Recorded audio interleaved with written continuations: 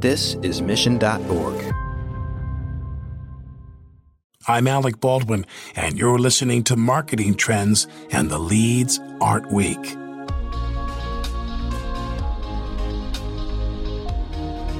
Sydney Sloan didn't fall into marketing accidentally. She always wanted to be in the field, and she has been finding success as a marketer ever since graduating from USC. Currently, Sydney is the CMO of SalesLoft, a rapidly growing startup which is constantly changing and challenging itself to keep reaching new heights. One of the main ways she's helped that happen is by introducing marketing automation. She talks about that process, as well as why it's so important to focus on the customer journey, and much more on this episode. Enjoy. Marketing Trends is brought to you by Salesforce. We're bringing marketing and engagement together. Learn more at salesforce.com/marketing. Here is your host, Ian Faison. Welcome to Marketing Trends. I'm Ian Faison, Chief Content Officer here at Mission.org.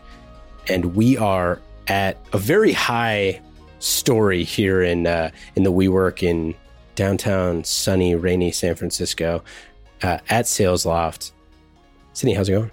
It's going great. I think we both survived the commute today, which was more of a challenge than we expected. Cats and dogs living together. It was mass hysteria on the railroads and railways here with heaps of rain. But we're going to be talking about all things SalesLoft, your background, and much more. So first, how did you get started in marketing in the first place?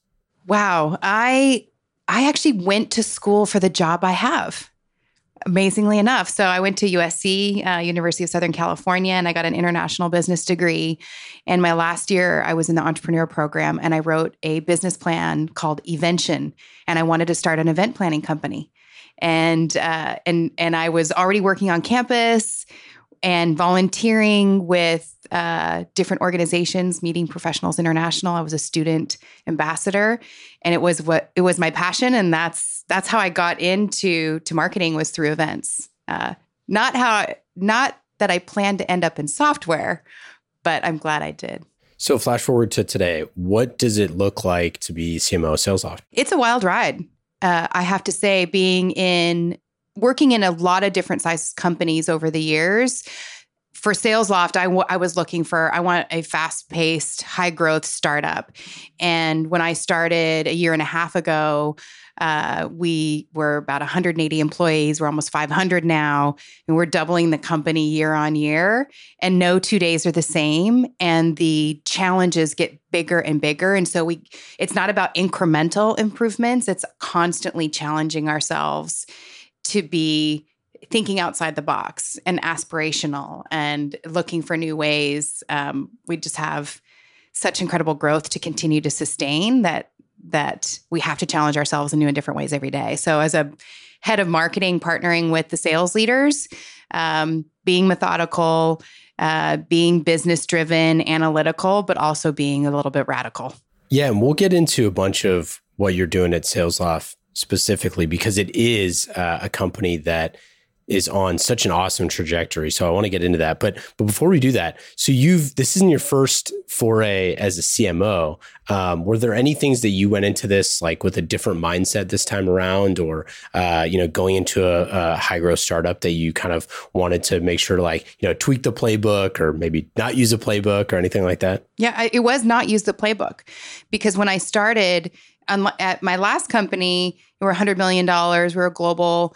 We did do a complete change in terms of the go-to-market from a developer-centric open source model to a C-level vertical go-to-market. So we definitely were radical. When I got to SalesLoft, we were growing quickly already. And so it wasn't like I could come in with a playbook of an enterprise company and apply it to a fast-growth startup that was selling to SaaS tech. And so I took a lot of time to observe what was working in the business and not wanting to change anything and being open-minded. And I think the thing that I first realized that I thought was crazy, and I can talk about it more deeply if you want, was we didn't use marketing automation. We were SalesLoft, and we believed that the outbound approach was the way to capture customers. And so we were 100% target account based, using SalesLoft, and not using any marketing automation at all. And we were growing at the rate we needed to, but that wasn't something that was sustained. So I can double click on that if you'd like to. Yeah, no, I would love to, because that's something that I think, we hear a lot from CMOs where they have kind of these, they get hired for like a period or a gate or especially in startup world, for like a round or something like that. And that they like that sort of thing. Like, I love to come in, after the Series C because I want to, get ready for IPO or whatever it is. But a lot of times you do fall into this, this is how things are done now. It got us to here, but it's definitely not going to get us, it got us from A to B, but not from B to C. How'd you approach that? And specifically, why marketing automation too? Yeah, I think that being SalesLoft, we were a sales-led company, and we were innovating so quickly on product in a very competitive marketplace. It was definitely a feature war. I'm sure a lot of companies experienced that in the early days. And coming in and having a strong background in marketing, we're able to look at, taking a time out, helping the company align around a unified go-to-market, which when you pass 50 million, you need to start thinking differently, right? What got you there won't get you forward. And so being the champion of aligning the company around a go-to-market, and Rob Foreman, our president, is our head of strategy, and working with him on setting us up for our growth on a defined go-to-market, which 3 growth levers is what we had. And that's kind of taken out all the great ideas and a lot of the noise that I think a lot of marketing leaders have to deal with. So I joke that I don't have to whack-a-mole anymore, all the ideas, because as a company, we know where we're going, and everybody in the company can align what they're doing on a day-to-day basis to the growth goals that we have. And even more importantly, and I think as you grow as a company to the scale we're at, all 500 employees can tell you what those 5 growth levers are.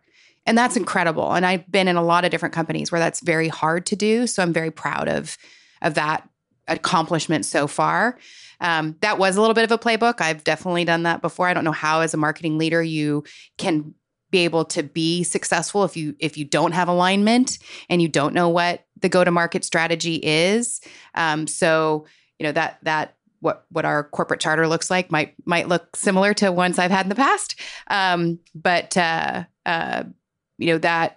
That focus, that alignment, and the connection of employees to the growth initiatives has really allowed us to have a longer term view, a multi-quarter view, and less distractions. Yeah, that's great. I mean, I don't know how much you can share about those 5 things, but I think that's something that I'm sure a lot of our listeners are trying to figure out, like, especially aligning the entire company around growth and those different growth levers is super critical. I mean, and you don't hear those successes a lot. We haven't heard a ton of those on the show necessarily. A lot of times you hear, hey, sales marketing are aligned, but like product maybe not, or product and marketing are actually really aligned because we have this,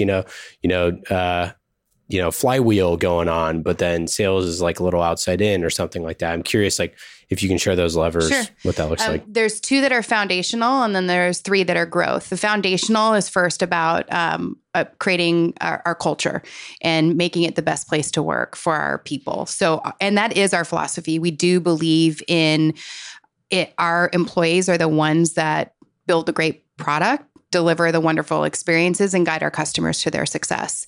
And we are very committed to culture. We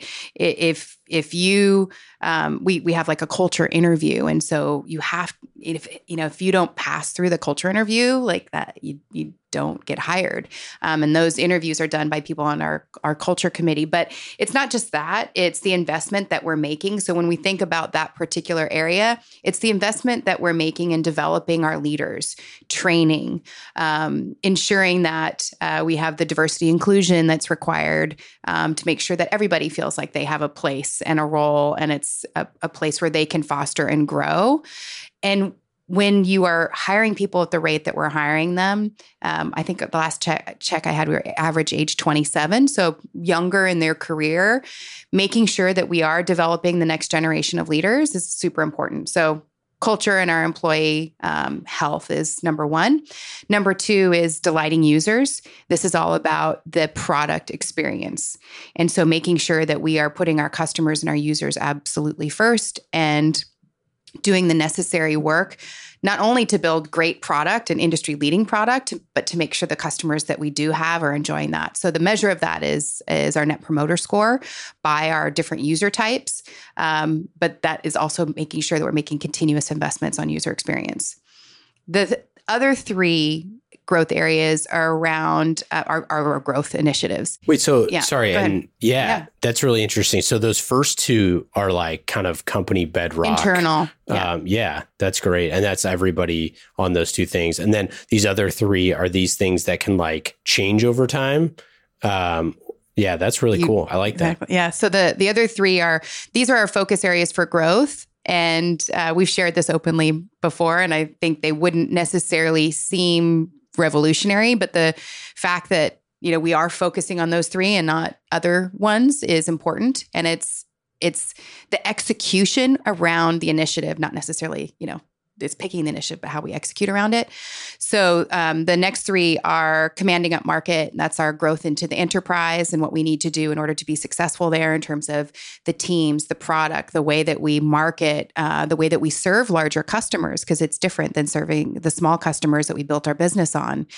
The next one, so number 4, is deliver full cycle. And this is moving from just the development of pipeline by a lot of the SDR reps, which is where the company started and the sales engagement category started, and moving that through the entire revenue lifecycle. So also looking at how sales reps manage deals and manage their opportunities to close, and then how companies continue to engage customers through their customer success organization. So that's delivering the full cycle, meaning the solutions for the full revenue cycle. The last one is own international. We want to be first as we expand into new markets and bring sales engagement to Europe and other regions around the world.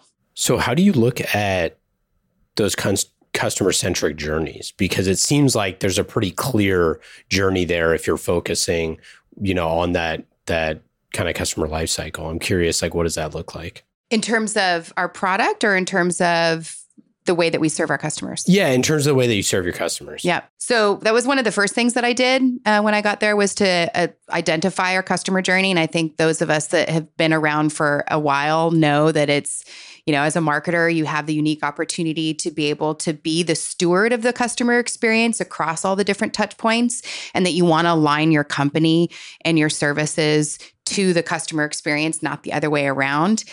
If a great way to test that is if you go to the company's website and all of a sudden you're searching for maybe the product area that you're looking for, or you can see I'm in the services area versus I'm in the marketing area, and how do you design the customer experience so that isn't the case, that the site knows who you are, and are you a customer or not? You might get a different experience for that. Translating that to making sure that our company understood what the journey is that our customers go through, and to look for opportunities to create delightful experiences. And that could be as easy as connecting the experience from closed one to the onboarding, right? You just look at that and say, I don't want to be handed off, right? I just had this great experience with your sales rep, and now I'm talking to somebody else. No, totally. So that could be an area that we'd focus on first, which we have. And the sales rep is now staying involved more in the process till go live. And the handoff is a very thoughtful one where the customer is welcomed, and we send, for strategic accounts, we'll send them a go live gift. Our whole product teams will show up at some of our strategic accounts for their go live dates, including product management, the sales rep, our customer success team.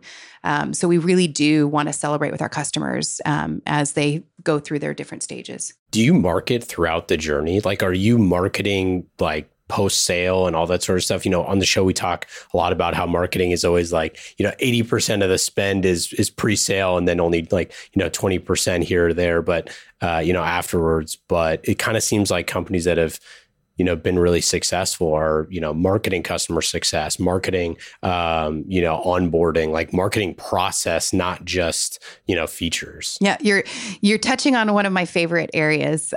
So 8-9 years ago, I started at a company, it was Jive Software, and was the first customer, even at Adobe, I created the customer marketing function. And so this is an area, especially for SaaS companies, that change the way that marketing could impact the customer. And so we know as SaaS companies, it's a lot easier for customers to switch from platform to platform. So the experience that you deliver to your customer is as important post closed won as it was to acquire them.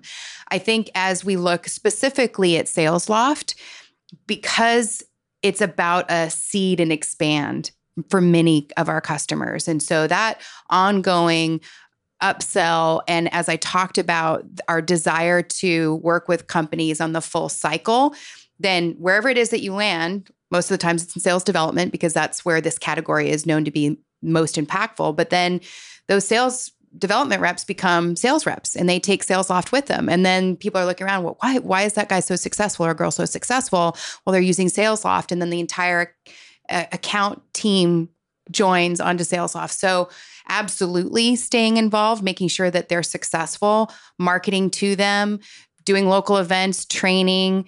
We call it the circles of success. So we partner with our customer success team on the events that they're doing locally and online, and continuing to build out that relationship.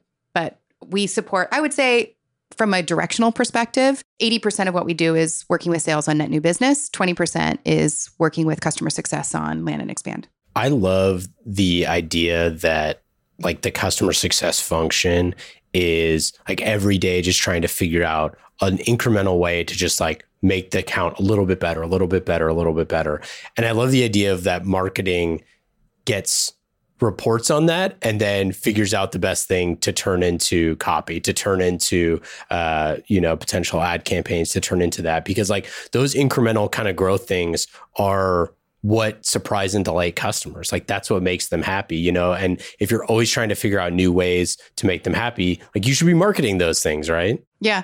One of my favorite things in an area that we're exposing right now are the peer review sites. So like the G2 Crowd or Trust Radius.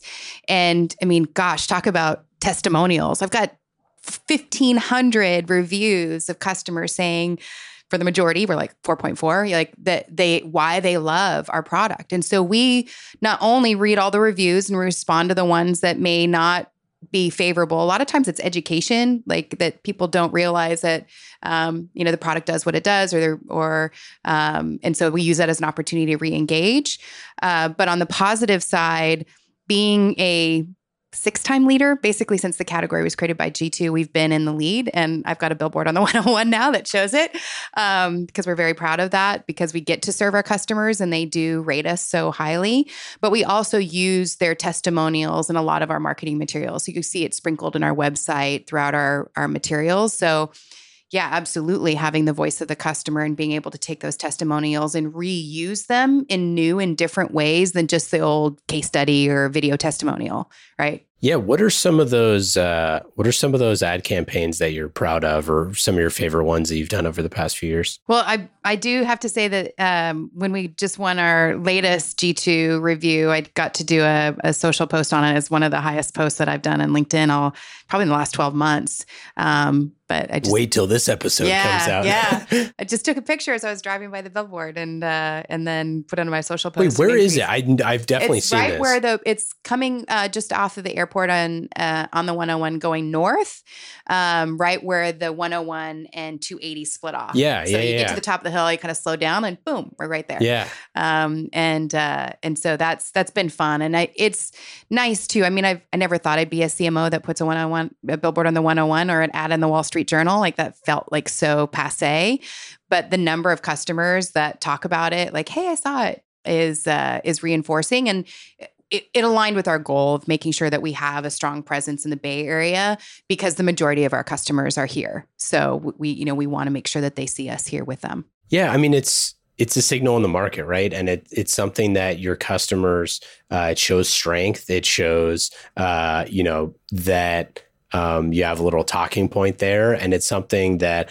I think a lot of times people like misinterpret, whether it's outdoor, out of home, or any of those sort of things of like, what is the tool that you're using for the job? And like, sometimes it's not to, to get a bunch of net new customers, or sometimes it's whatever. It's, hey, we have our salespeople, our customer success people hitting up these people every day. It's good to have a reminder that they drive by once a day that, oh, shoot, I got to respond to that email. And I think it's just part of the thing with outdoor that people is just like, well, it's not data driven. I'm curious, like, how do you look at, and not just with billboards, but data driven advertising in general? So I think it's twofold. One was coming into the sales engagement market that is growing so quickly. It was, and it is a brand play. There are two players. There's probably 12 now in the category, but we are head to head against our favorite competitor, and so we need to be top of mind. I mean, we can be the top of the category, but we also need to be top of mind. And so I did want to make some investments in brand. And so yes, absolutely, you measure it by CPMs and how many people are seeing your ads. We were just actually looking at this today as we plan for next year, and what percentage of our ad spend is spending on to drive leads versus driving awareness. And it's about 15 to 20% on awareness. Wow, really? Yeah. Interesting. That's super interesting. It's the type of ads too. It's not just out of home. It's all our digital ads, ads that we're, placing through demand base for our target accounts, retargeting, Google ads, depending on the CTA, and LinkedIn. So that's kind of where we spend. And then which one of those are we spending on that it's running a CTA, which is, take a demo, take a call, like that's a lead generating ad versus maybe promoting our customer, promoting the value of sales engagement. So it depends on the message in the ad. Do you, and for our listeners who don't know, I guess, share what is SalesLoft and I'm curious, like how many marketers do you work with? As like how involved are you in the actual sales of the product? Because obviously SalesLoft is extremely close to marketing. I'm curious, like, what does that kind of look like? Yeah, I think when I think about sales engagement and SalesLoft, it is the combination of marketing and sales, basically where marketing is always trying to build your brand and drive demand. That is the foundation of marketing. And so the inbound leads, how those get followed up, a lot of times, even though someone's filled out a form, you're going to have a structured way, we call it a cadence, for being able to respond to those leads. And so that's a combination of using all the channels. Just like marketers know you need to use multiple channels. It's not just an ad. It's the ad and it's the LinkedIn and it's the event you go to. Similarly, on the sales side, it's the use of email, phone calls, social touches, direct mail. And so our platform orchestrates those series of touches to an inbound lead that comes in, because you still have to chase them, or an outbound lead, which means the sales team is proactively reaching out. And what I have learned when you think about marketing automation versus sales engagement, because I think these are two industries that are merging, converging, competing. Yeah, absolutely. That, we all know it's no longer the days of spray and pray. And so if you can't send 10,000 emails out of your marketing automation system and expect that it's going to land meaningfully with the customer. And so those, marketers are excited if they get a 3 or 4% open rate. If you're using sales engagement, our customers are getting the 30% open rates because the emails are personalized, they're sent one-to-one, and they resonate and have a higher deliverability rate to the prospect. And so in the land of email, which is still the main channel for both marketing and sales, if you can get something that's higher converting and is more efficient, then we're seeing that. In terms of my personal involvement in the sales cycle, what has been exciting to me is the ability to reconnect with so many of my old sales friends, right? After doing this, being in this industry for almost 3 decades, I've had the good fortune to meet a lot of sales reps. So I tend to get involved through my network. Our team uses social very well. So they'll look on my LinkedIn, they'll see I'm connected to somebody, and I'll reach out, and then I'll stay involved in the first and second calls and check in. I just got an email today, actually, that I was responding to, where the customer reached out to me because we knew each other. He was asking about some marketing work that we were doing, a total economic impact, which is a Forrester study. And then I was like, hey, are you using a sales engagement tool yet? And he's like, no. And so I introduced our sales rep. They just went live, gave a shout out to our customer success rep that got them live and are already starting to see results. That's awesome.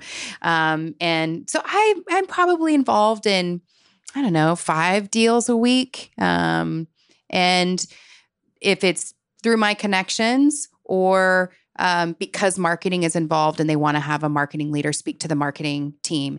As we're getting into larger and larger enterprises, marketing is becoming much more of a stakeholder in the decision and the use of sales engagement. Well, yeah, that's what I was going to say. Is I'm curious how many of your peers that you're talking to and you're like, hey, if you want to walk across the aisle, I can go with you and kind of explain how this all looks, because it seems like it's something that is obviously living in sales right now. But for some organizations, it kind of doesn't, right? That's what we were saying, that kind of blurred line between marketing automation, sales enablement, customer success, all of this stuff is pretty fluid right now. And, some marketers own SDRs, so there's so much changing right now in this, and the role of the CMO is changing so much. I'd imagine you have a lot of CMOs that are kind of perking their ears up, looking at, how their company is planning enablement in general. Right. If pipeline isn't on the CMO's dashboard, it should be. So that's the first step. If you're not looking at all of the campaigns that you're running to see how they're converting into pipeline, and ideally closed won, then there's an opportunity to get more involved there. I almost want to say shame on you for not. We have to, as marketers, understand that how our investments are paying off, and we need to be able to look at the success of what we're investing in all the way through closed won and upsell if you can. And so I think in doing that, when you look at it, the plays that you're running aligned with sales, the messages that are resonating, the type of testing that can be done on the messages that the sales teams are sending, and gathering that learning back to the marketing message is super powerful. And we have a customer that created a cadence committee, they called it. And she was in marketing. She was the buyer. She was primary buyer. She was in field marketing. And then she had a couple of her RVPs, the SDR leader, and someone from their content team. They would meet weekly, look at the dashboard, see what's performing in terms of the cadences, the message. And they wouldn't let another cadence be rolled out without the approval of the cadence committee. So they were really studying, for this persona, this cadence, this message, this is what's working, this is what's not. And they were aligned, which is so, that's where you get velocity, is where you have everybody working together. It's difficult. And I'm sure that many people can empathize the feeling of when marketing and sales aren't aligned and you're working against each other versus with each other. And so any opportunity that you have where you do align with sales, you can step across and continue to support them. This is a perfect opportunity. So you talked a little bit about ABM at the beginning, and I want to kind of go a little deeper on that. You said in the past that personalizing and orchestrating every interaction with customers is the future. I feel the same way. I feel like, the time of the marketer is now, because boy, who is better at personalization and orchestrating interactions than us? And then you have, ABM as this, overarching philosophy where it's those two things together feels like so much opportunity for marketers to impact sales, to drive sales. How do you think those two things play together, and what strategies are you seeing of how personalization impacts ABM? Yeah. So I would break it into 3 areas. I think the data and science that marketing has can be very much leveraged in sales as it relates to account selection. So when I first think about ABM, I think about account selection and the data and analytics we have and just expertise that we have. The second area is around understanding who's in market, around intent, and then being able to connect that to action. And so when we look at, when I'm talking to customers or speaking at conferences, thinking about the account selection process, how do you make sure that you're working with sales to use data to help inform what are the best customers to go after? You can call it ICP, but now we have so much information, not only on industry and target and company, but what technology they're using that can then inform, are they appropriate or not appropriate for your customers to target as a customer. Overlay that with now intent data. So you're proactively going out into the market. You're using your ABM platform to advertise to your target accounts, whatever tier of that target you're having. But then you've also got the signal that you're able to plug into. If you're using one of the ABM platforms that has intent, I happen to have 3 of them. So there's different types of intent, but that we're able to take action on that. So if there's a signal in the market around an account, that's a target, then that tells me we need to go hard on outbound after that account. And that's all, we've got that all automated now in terms of notifying when there's a hot account, you want to add more contacts, you want to start proactively outbounding to them. I do believe that's the wave of the future. I don't think that everyone has kind of figured out exactly how to do that. Thankfully, a lot of the ABM platform companies are our partners and our customers. So I get to work arm in arm with them and see how they're using their platform and our platform in the best possible way, and then bringing that learning back for us.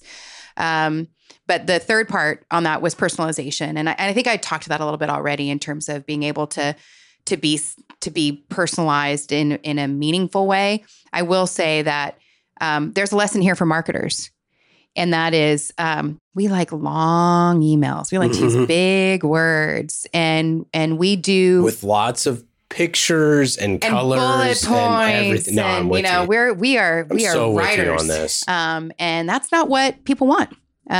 We study personalization. Our data scientist team studies the emails that are the most successful, and the also the phone calls, because we have a dialer and we can record and transcribe everything.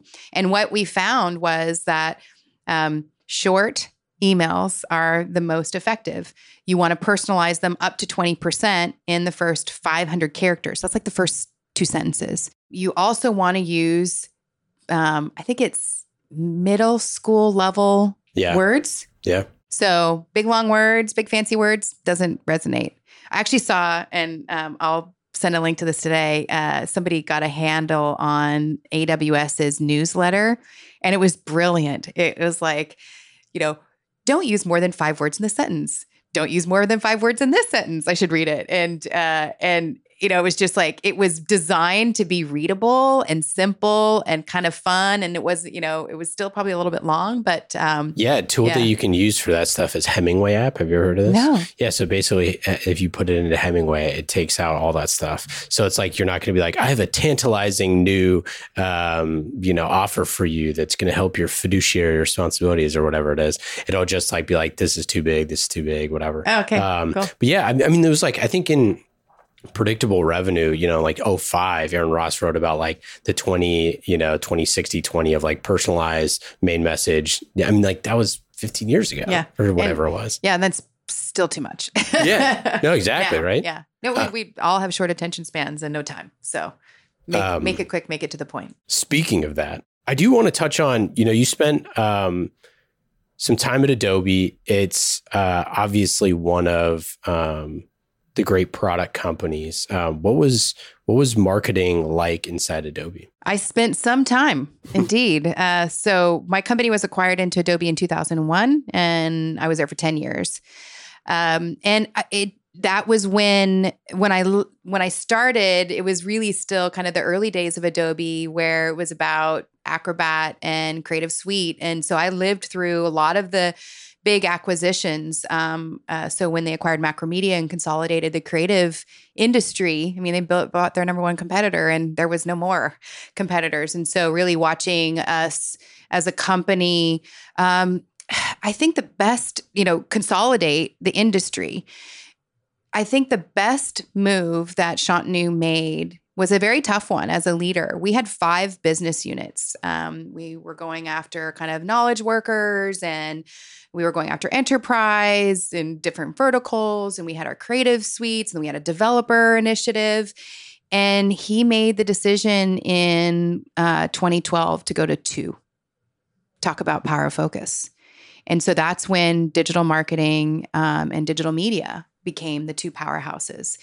And I think, I commend him for the effort. You can see the results now. And I was in product marketing then. So I sat in the business unit and was responsible for go-to-market and enablement. And then there was corporate marketing and field marketing. So it was very large, global, distributed. Yeah. And it was, big. My personal philosophy, I know that some people disagreed with me, but I was on the enterprise side for most of it and invested a lot with the field marketing team, because that's where we could see where the rubber hit the road and resonate in regions versus kind of large scale global campaigns. The brand was well enough known that we could get in the door, and it was a joke. And we're like, and here's your copy of Photoshop. Now I'm here to talk to you about our enterprise offerings. Yeah, totally, yeah.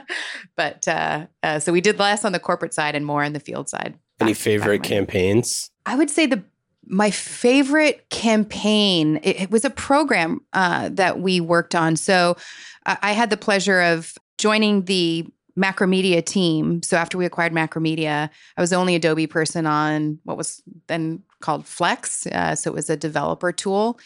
And we created a global network of user groups. And Adobe had never done that before. They'd never sold to developers. They hadn't run global initiatives before. And so our team won that year the marketing award for best launch and for Flex 2. We had 70 people on the launch team, a global launch team. And then we were able to activate in region a developer movement. And I learned a lot of hard lessons on that developers don't like to be marketed to. Oh yeah. And so there were some tough lessons there, but we figured it out. And then we ended up being extremely successful. And it was a lot of the evangelists that I have to give credit to that helped out on that. It wasn't just marketing, as evangelism, but I took a lot of lessons away from that particular program. I remember, or I forget when this was, but Jason Lemkin always talks about how when EchoSign got acquired, that he was like, even he didn't realize the scope in which like Adobe was in, like, I forget the number of businesses. It's like market share is like ridiculous. And just like how much scale the company had in terms of like product, depth. So, and like you said, it's such an interesting place to be of like, everybody knows the name. With that, there were so many cool initiatives. Like, I think, isn't CMO.com? Is Adobe, like things like that. I mean, you're like some really, really cool marketing initiatives that when you have a company like that, you can do. Is that something that, I don't know if you worked on specific things like that, but it seems like it's such an advantageous place to be as a marketer when you are using, I mean, everybody uses this, Yeah. CMO.com, I believe, came from the Omniture team. And it was 2 people. Wow. Believe that?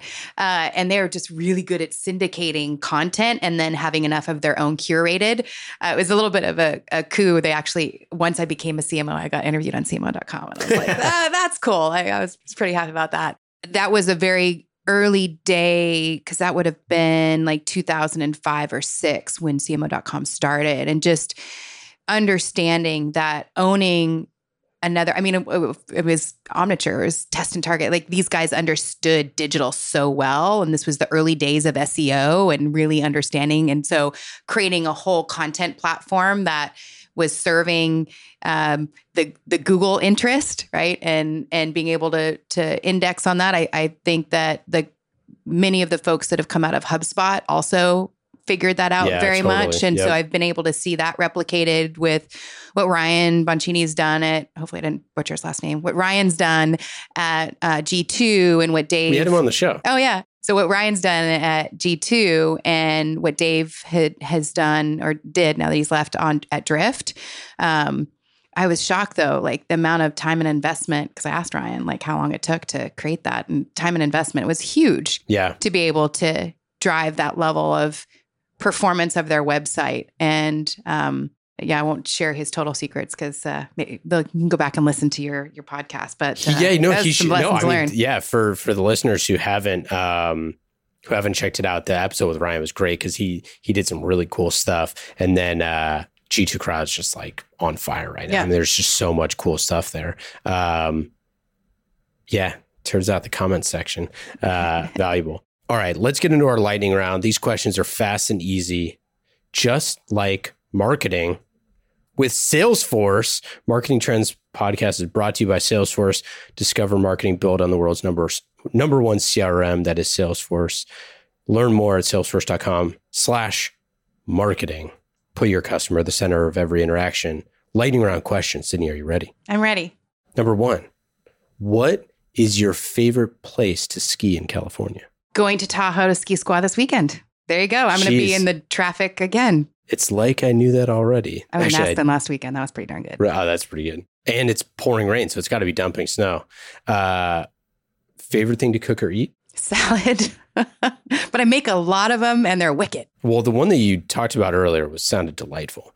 What about your best advice for a first-time CMO? Take the first 30 days to listen. It's hard because they're going to want to throw you into a lot of things. I just advised somebody of this the other day. And you really need to take the time to listen, to then categorize what you're hearing and prioritize, and then work with your CEO to identify the areas that person wants you to work on. So take your first 30 days to listen. Hidden talent or passion? I am a professional organizer. Oh yeah. You want me to help you move into your house any day. Like you need to get on what's her name? Marie Kondo's block. Yeah. You know? I might need that. I love I love an empty closet almost, but I love organizing. Last question. What question do you never get asked that you wish you were asked more often? I would rather have people ask me what I haven't, how can I serve them better? Yeah. Right. So I think people get scared a little bit sometimes of title. And so I want them to be, I want to serve them better. And I would want them to ask me, what they can do, what I can do to serve them more effectively, to help them grow. That's it. That's all we got. Sydney. Hi. Appreciate it. Thanks so much for coming on the show. Everybody check out SalesLoft. Also, you have a podcast. I should say that too. Hey, salespeople. Hey, salespeople. Check it out. Doing really well. Over 80 episodes. Is that right? First year. 50,000 downloads. We're happy with that. Yeah, that's awesome. So congrats on that. And we'll be following along. Thank you. Thanks for coming. Marketing Trends Podcast is brought to you by Salesforce. Discover marketing built on the world's number one CRM, Salesforce. Put your customer at the center of every interaction. Automate engagement with each customer and build your marketing strategy around the entire customer journey. Salesforce. We bring marketing and engagement together. Learn more at salesforce.com/marketing.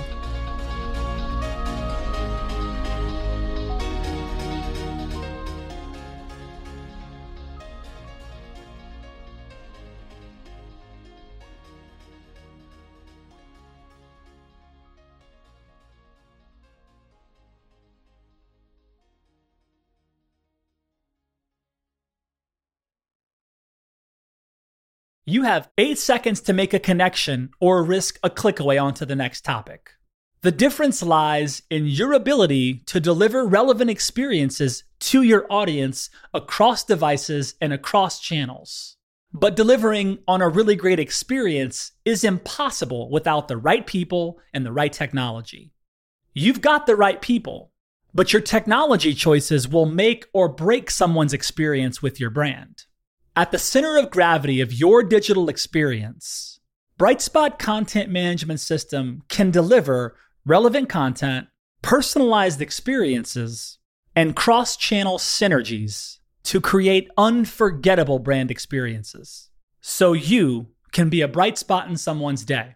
Head over to brightspot.com/marketing trends to find out right now. From global crisis to hunger relief efforts, The messages you deliver save lives, inform important decision-making, and help keep communities safe and sound. The speed and scale of your content needs to be delivered faster and on a much larger scale. Brightspot Content Management System has supported some of the world's largest brands to communicate on a global scale. From Johnson & Johnson sharing critical information with their customers to helping Whole Foods tell their brand story to a global audience. Brightspot is designed to handle rapid iteration and personalized messages to those you care about most. Learn more at brightspot.com/marketing trends.